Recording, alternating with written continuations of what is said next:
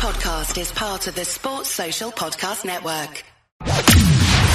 From the Fifth Quarter Studio in Madison, Wisconsin, you're listening to the 5-Minute Basketball Coaching Podcast with our host, Steve Collins. Hey everybody, welcome to the 5-Minute Basketball Coaching Podcast. I'm excited that you've decided to join us today. Before we jump in, I'd like to give a huge shout out to teachhoops.com for coaches who want to get better. It is run by a basketball coach for basketball coaches. If you're looking to win more games and save time, teachhoops.com is your answer. Come over, check it out. Let's set off the podcast. All right, Coach, do you have a favorite drill or a favorite thing you do at practice that you could share, a golden nugget for some of the coaches listening?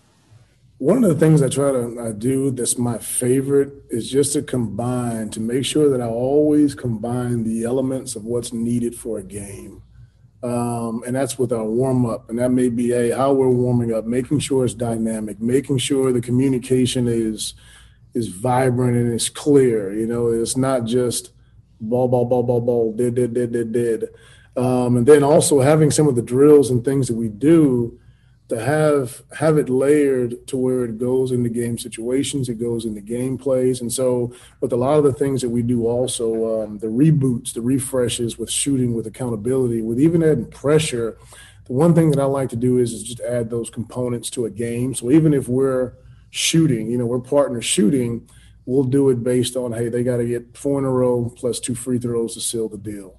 So I really like adding that component of pressure to these guys with everything that we do. Our warm-up, the makes, how we're finishing, getting down the floor in 3 dribbles, just to kind of hold them a little bit more accountable. And it's an easier way for me to kind of even get started. It's like giving them coffee in a basketball sense for everything that we're going to do. I just feel better about the workouts when we do that, when we kind of add that dynamic component. The other thing I try to do is also, and you hinted on that, earlier, I'm also an AP computer science teacher. So the one thing that I want to do, like in a basketball sense, I don't want them listening to me yap all day. I don't want, so I try to be as precise. I try to be in and out. If there's one thing going wrong with one guy, hey, I'll pull him to the side instead of stopping that conveyor belt. And it's just really managing the time that we have in the gym. When I was a player, I use the analogy like we're hiking up Mount Everest. Okay? There you go. And there's people that I'm not going to have to, I'm going to explain to them what they need to do. Yeah. And they're going to be in the beginning of the pack. I'm worried about the guy in the middle and the end. Oh, for sure. That we're going to have to take care of one way or the other. So I'm going to go. Sure. And in my time, I only, like you, I only have so much time in a class period. I don't need to worry about the guy that's 16 steps ahead of me. Oh, for sure. They will come and ask for help if they need it. Oh, for sure. But I got to go grab the other one and go, come on, take your oxygen. Let's go 2 steps ahead. That's, it's the same thing with coaching. It's like, there's guys you can tell, you and I, coach, there's guys, do this, and then do this, and they're off. Oh, and yeah. There's other ones that's like, come on, you got to work on their form. You got to work on blah, blah, blah. Something specific. I agree. It's so the script has really flipped. When I was a player, it seemed like we practiced forever and it never ended.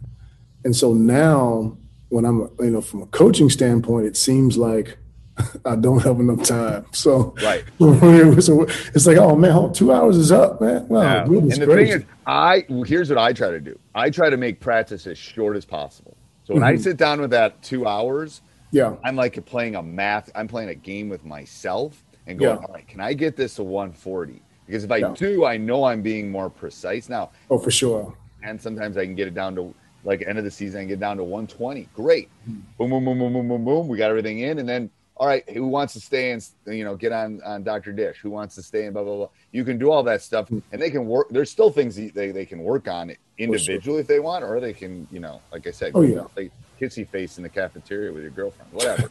We're done.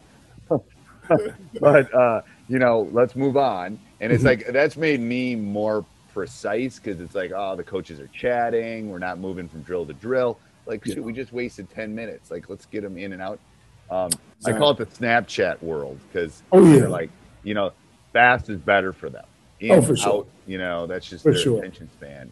But I love the point that you were making about multiple things in That's what I try to. A lot of coaches, especially the old dogs, we always did that. Yeah, but I think you have to. Like I've always done this in my coaching career. It's like the drill has to apply to what we're doing. For sure. And if we're shooting a lot of threes, then we got to get those kind of shots in practice. Or, sure. If we're doing this, and I think if you're not, what's the reason behind it?